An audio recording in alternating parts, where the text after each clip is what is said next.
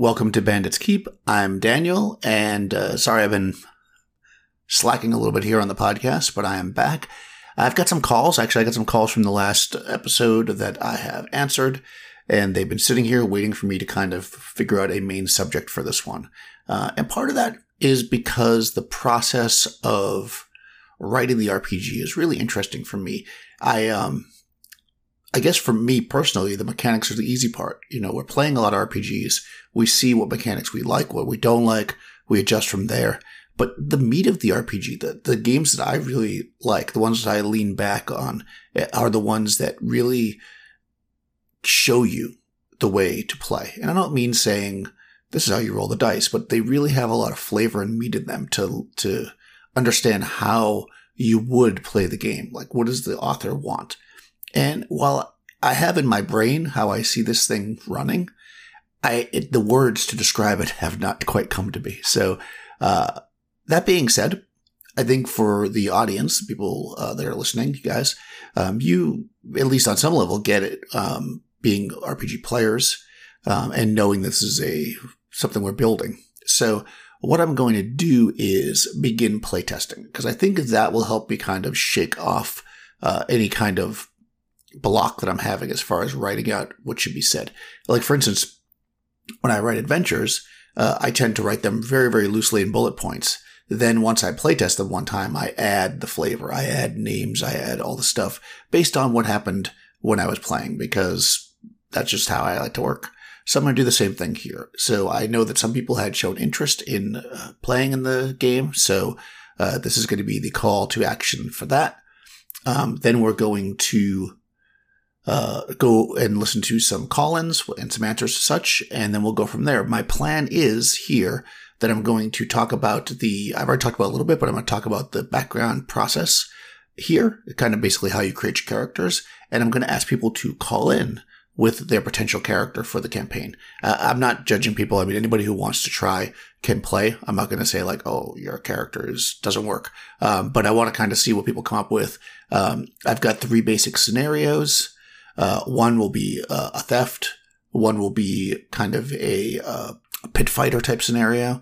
And one is going to be kind of the soldier scenario. So that's going to be the starting point for your character. You can choose which one you think would best suit your character and tell us a little bit about them. And then we'll, talk probably over the Audio Dungeon Discord. We'll connect to figure out a time. And I feel like what we're going to do is introduce each character one at a time. And with some solo sessions, that'll probably be about an hour or so long each, I would guess. So if that interests you, be sure to think of what you want for your character and call in with that. If playing doesn't interest you, but you just want to know more about the game, of course, keep on listening. Okay, so I'm just going to read the section that I have on background and journaling, because this is really what you're going to need to make your character. As far as the mechanics of the combat and stuff like that, if you've been listening to the podcast with the chainmail with OD&D, the combat part's going to be the same, more or less. I am rewriting it, changing the terms, figuring out some other stuff to make it work, but essentially it's going to be that combat, the 3 kinds of combat, etc. So let's get into the backgrounds, and then we'll talk a little bit about characters. Background and journaling. I was born. Everyone has to begin somewhere, even heroes.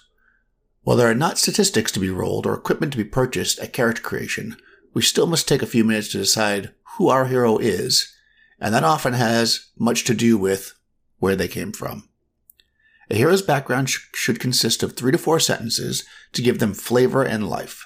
The hero's backstory will influence how you roleplay them, out-of-combat task resolution, and on some level, how they may be perceived by the world in ways beyond stature. A handsome rogue will initially be perceived quite differently than a battle-scarred brute when they step into the dusky tavern hall. As your hero reputation and stature evolve, so will these impressions.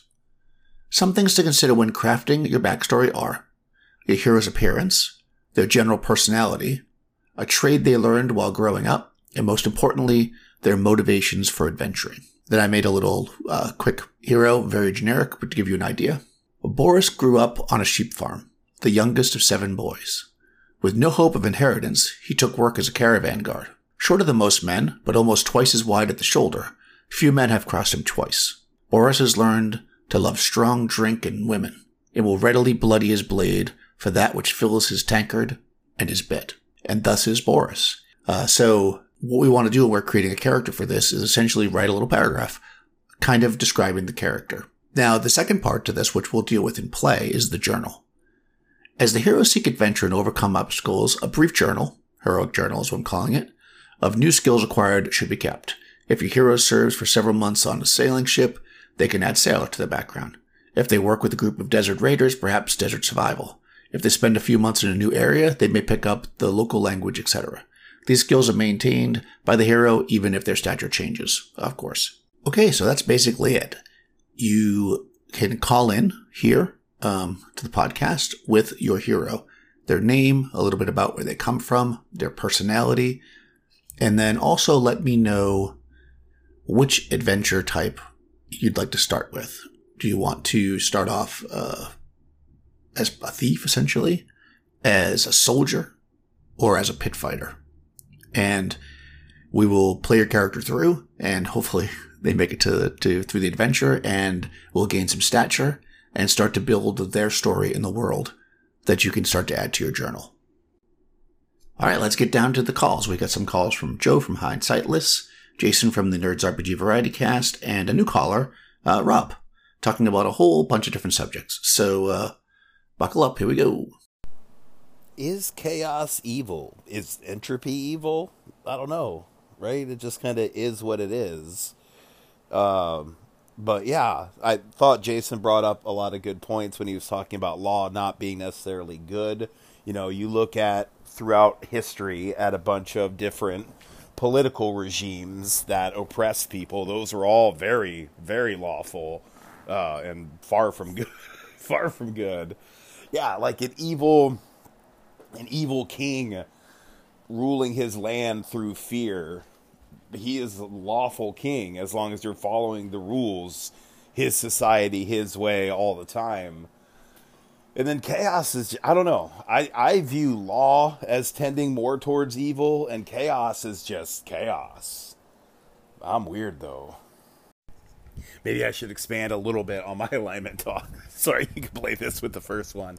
The reason I am a little more distrustful of law is because it is too often used as a disguise for pure evil or evil means. It's often used as a battering ram to beat people into submission. Whereas with chaos, you know what chaos is. It's chaos. It is entropy. If it's the darker end of chaos, it's the murderer who's trying to kill everyone, burn everything down. Joker from DC. If it's not the dark side of chaos, then it's nature, and it just is what it is, like the wolf through the woods. But wait a minute, a wolf just does wolf things, follows wolf laws. So is a wolf lawful then? I don't know. This shit is confusing. Anyway, man, that's it from me. Peace out. Yeah, I think you're making some good points. This is why alignment is such an interesting and nebulous subject, I think, right? So I would say that, yeah, your evil king or these societies, that's when they started getting into the 9-point alignment system, because now you can have lawful, follow my laws or I'll kill you. That's kind of lawful evil. The lawful that I am using, I guess, as my baseline is civilization and, what comes with it, the family group, the working together as a society. That would be the lawfulness, right? And chaotic would be kind of the destruction of that, if you're talking on like a cosmic level. So, I mean, that's how and again, maybe I'll have to sit down and actually figure out exactly. I probably should sit down and figure out exactly if I'm going to put it into a game. But I see them just in my personal game that I'm creating, and maybe I won't call it chaos. I feel like there's going to be a side that is the dark side, the shadow side, the evil, if you will. And then there will be a side that is fighting against that, or at the very least, not that. Because I do think that where a lot of people put neutral, I think I would put lawful. And it's funny you talk about animals, because I like, and I don't know if this is a new thing, but I saw something where they were talking about, maybe this is in other games too, they were talking about switching the beasts and animals in 5th edition Dungeons & Dragons to be unaligned, which I actually kind of like. Like, I feel like there's a difference between being neutral in my mind and being unaligned.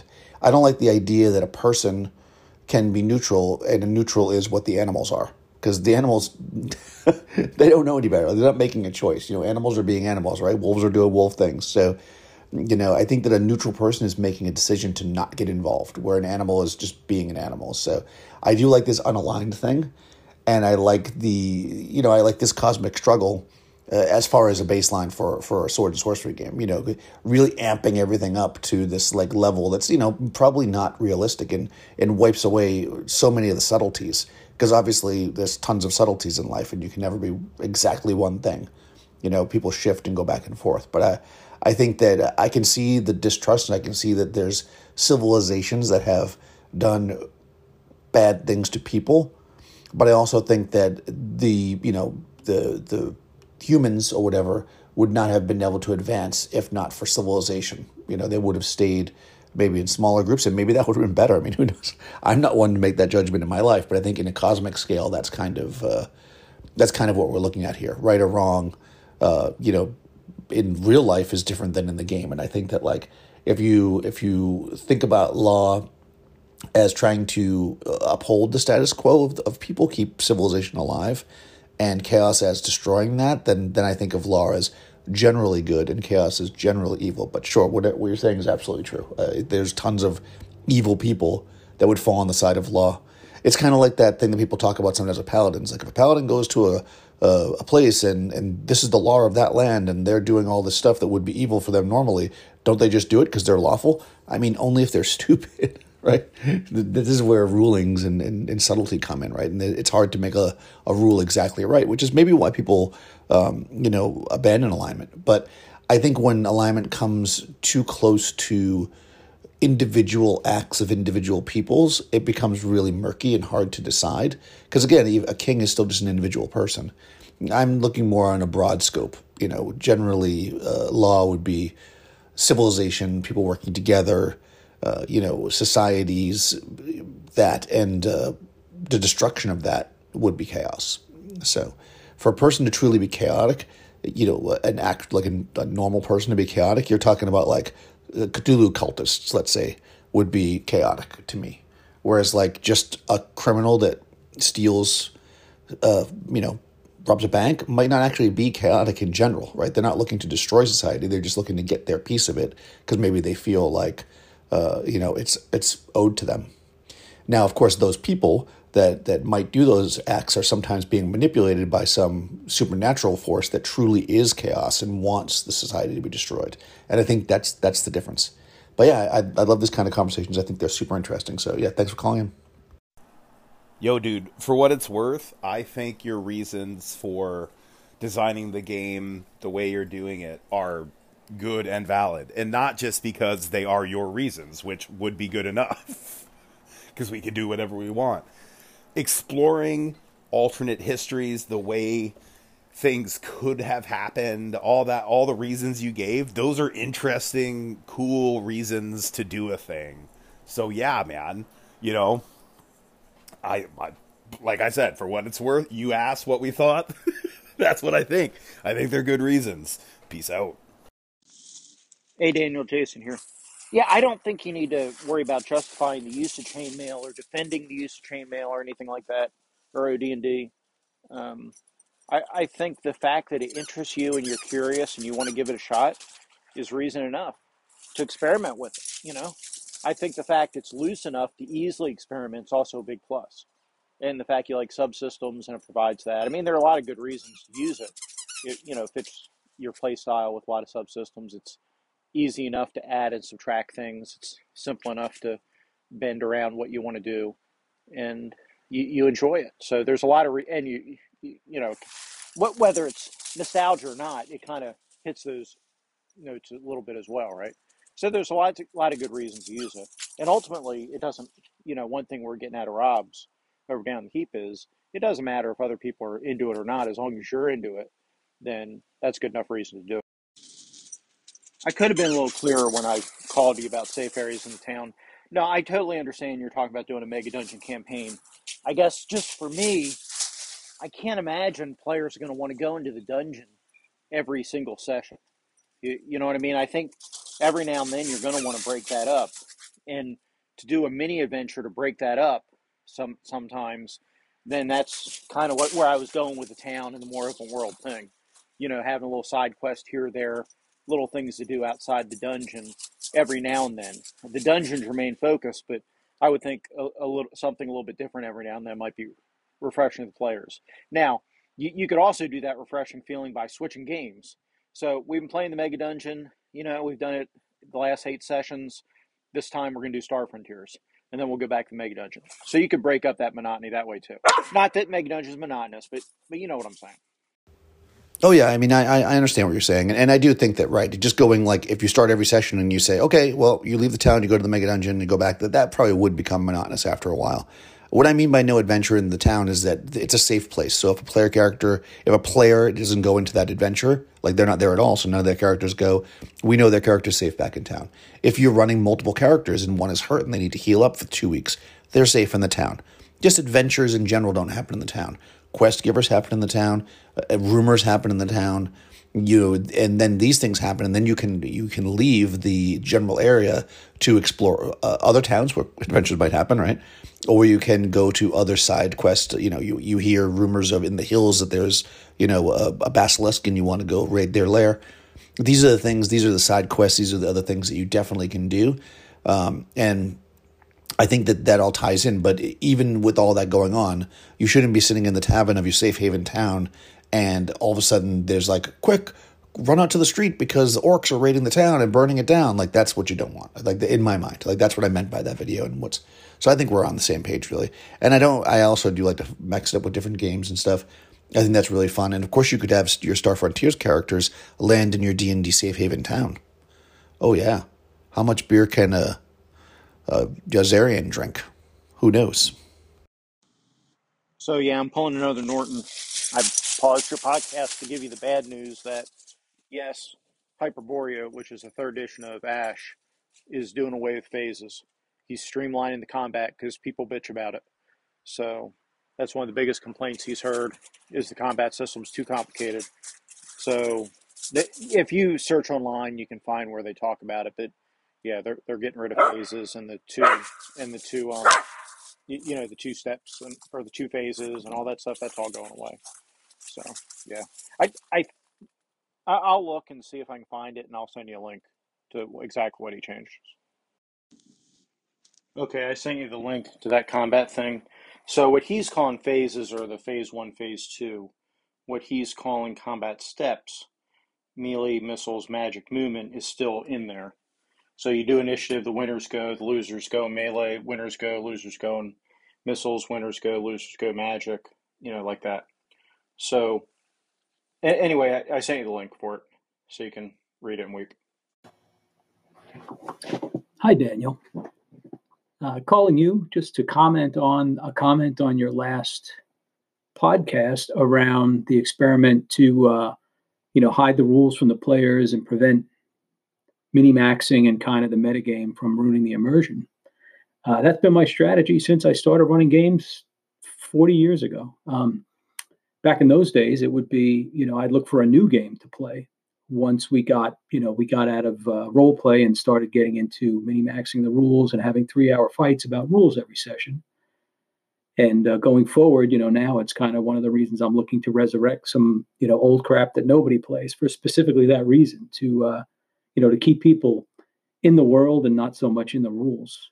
But I just thought that was very interesting. That's been something I've been keen on for a long time, and I thought it was interesting that it's a new idea. Take care. Great talking to you. See, what's old is new again, right? As they say. It's super interesting, and I love it. I'm glad to hear that somebody's been doing this for a while, because it seems like, in theory, that it's just a great idea. And I'll tell you, some of my favorite sessions I've had with new players were when they were literally new players. I would just hand them a character sheet. They'd never played a game before, and they'd look at it and they'd be like, what is this? I'd be like, look at your inventory so you know what you're carrying. Don't worry about the rest unless it comes up. Tell me what you want to do. And I've had some of the best gameplay with people that had no idea how to play the games. They solved puzzles. They outmaneuvered traps. They outwitted bad guys without ever knowing like what skills they needed to use or that the character was really capable of it. It was more just they were doing it. So I think that's a great way to play. Of course, now I'm wondering what old stuff you're looking at that but you can't tell anybody because if they find out, then they're going to know the rules. But that's really interesting. Because I do feel like, though, I will say, on the other end of it, that I think there are some systems where it's important. I think. I mean, I don't play these systems, so it's hard for me to know. But I would think that something like a game that has lots of feats and things like that, where you decide for your character how you want to like build them up, if you're playing that kind of game, I think it is kind of important for people to know the rules. And while you could certainly build a character for them as the DM, so they have those feats or whatever, I don't know. Maybe it's just I wouldn't want to do that, but I just don't see that. Like, I think that if you get to that level of game where you're going to have a lot of specialization and feats and stuff, I think the players are going to need to know. But I'm curious. Have you run any games that were more like feat heavy and rules heavy like that? And if so, how did that work out? So thanks for calling.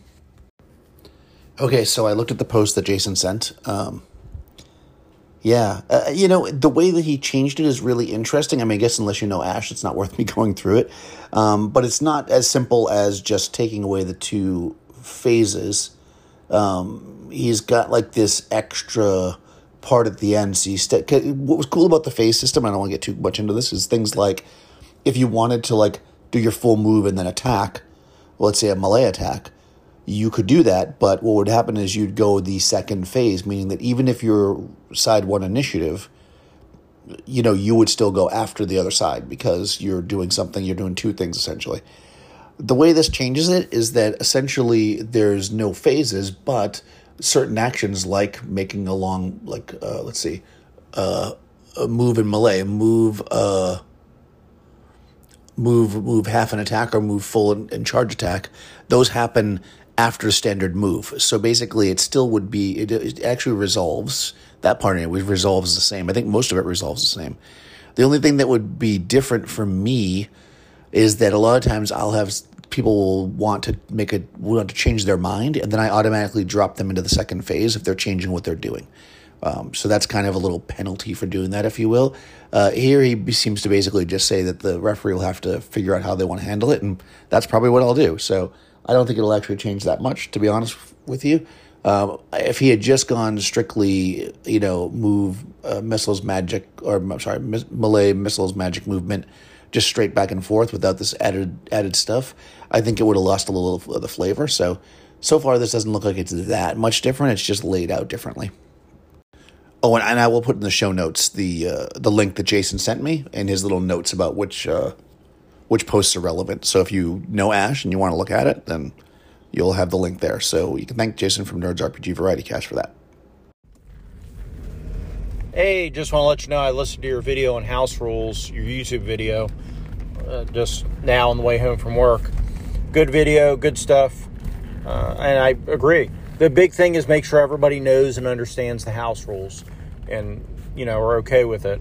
These days, I kind of prefer to run rules as written, but there's definitely nothing wrong with house rules at all. And sometimes you need them, or sometimes you want them for the flavor campaign, which is perfectly fine. I think you make good points about trying to think them through and think of the cascading effects that can happen with house rules and the kind of things get left out when you simplify the game by you doing house rules. So all in all, I think it was a really good video. So keep up the great work. Hey, Jason. Thanks for your call and your kind words. Yeah, it's interesting.